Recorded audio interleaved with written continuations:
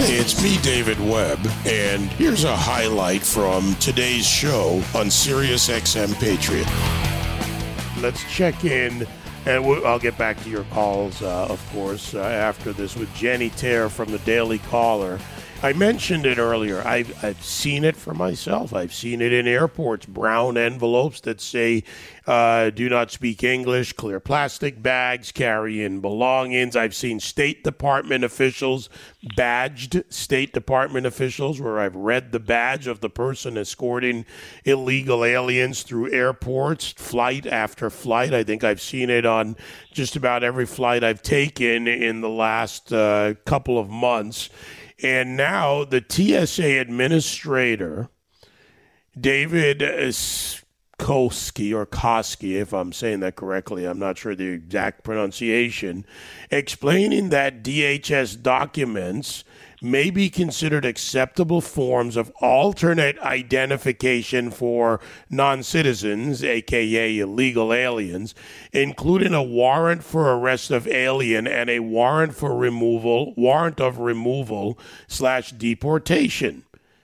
So how did they identify the person carrying that piece of paper, Jenny? That's the root question from which all else comes. Right, exactly, David. And I've seen it like you have at airports. This is happening daily. ICE has over 100 people.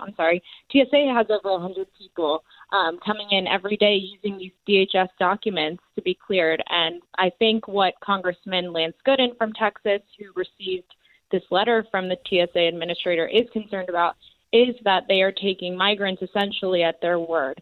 When you go down to the border, you see that a lot of these migrants have dumped their documents, passports, any kind of form of identification. Border Patrol has to take them essentially at their word for what their name is and what their information is. And that's how these documents are created, these DHS documents, whether it's these warrants for arrest or whether it's a notice to appear, which is a court document that is also accepted by TSA. And so you have these concerns. Once it is brought to TSA, like we see at airports, they vet them based on that name that was given to Border Patrol, used on that document through two different types of databases. That is either a national TSA database or Border Patrol database. So you have this potential for national security risks that Congressman Gooden and other Republicans on Capitol Hill are raising concerns about. Yeah, when you look at this process they're using, again, go back to root, right? The left likes to talk about root causes. Kamala Harris is still searching for the root cause of illegal immigration. But root reasons, well, I'll use that term. If you have 178,000 plus illegal aliens being apprehended at the southern border in December, how does a agency that is depleted, distracted, and not allowed to function correctly, how are they able to effectively vet and process 178,000 plus people? They simply cannot. They don't have the manpower. There's not enough time for the vetting to work with the various countries they claim to come from. All the things that are needed to get to a point of establishing identification. So from a vetting, not a let me believe what you tell me process, it is impossible for them to process all these people. Exactly. We're seeing a lot of concern from Border Patrol agent. I've talked to, people at DHS and law enforcement right on the front lines there, and some that have been taken off the front lines because of this issue. And there is a huge morale problem. Because they're not able to do their jobs, like you said. And I've spent a lot of time in Texas where Operation Lone Star has been deployed by Governor Greg Abbott. And you see how the Texas Department of Public Safety and the Texas Military Department have really stepped in where the federal government has not. And yet it continues. There is still a surge in criminal activity at the border. You have insane seizures of drugs like fentanyl, of cash, of people being smuggled. And again, these root causes it does not appear are being addressed. I've been to Guatemala, and, there's countries, we're seeing a surge in people coming from even outside of the Northern Triangle countries, but those problems are not being addressed. I even saw there that basically you have these empty villages where people no longer have any opportunities to work because everyone has come to the U.S. So we're exacerbating those root causes that are driving people here. Well, we are creating our own, or we're exacerbating our own problem, to use your word.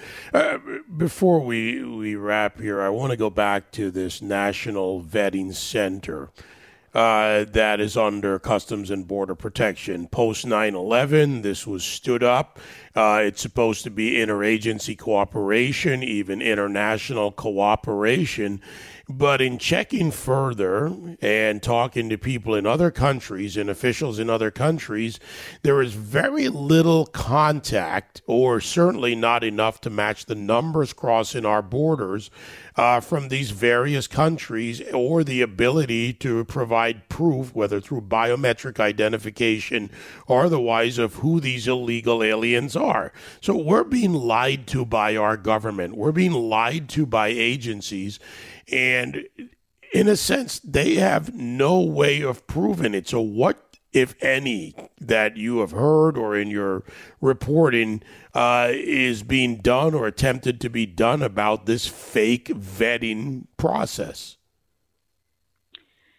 I think that's something that members on the Hill and Republican members like Congressman Gooden are seeking to take more action on. And I know there's more to come on this. And they will be probing the Transportation Security Administration more on this, because there are concerns that, based on what information is given when a person crosses illegally, and that they run those names and that information, taking them essentially at their word, these migrants, that's being run through these potentially these databases that have potential issues, like you said.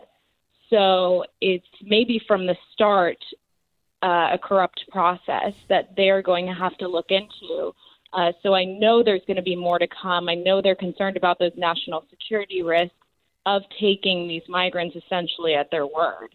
Well, beyond national security, or maybe by the numbers beyond that, is both the various effects of illegal immigration and the criminal, not to mention what we don't know. Jenny, great reporting. We have to keep watching this, because now our government is engaged in a form of unvetted human trafficking and balkanization around our communities, something I never thought I'd see at this level in America. Thank you, Jenny.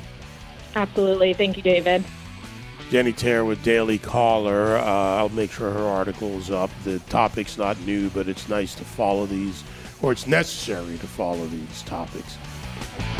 You can join me live on The David Webb Show Monday to Friday, 9 to noon East on SiriusXM Patriot 125.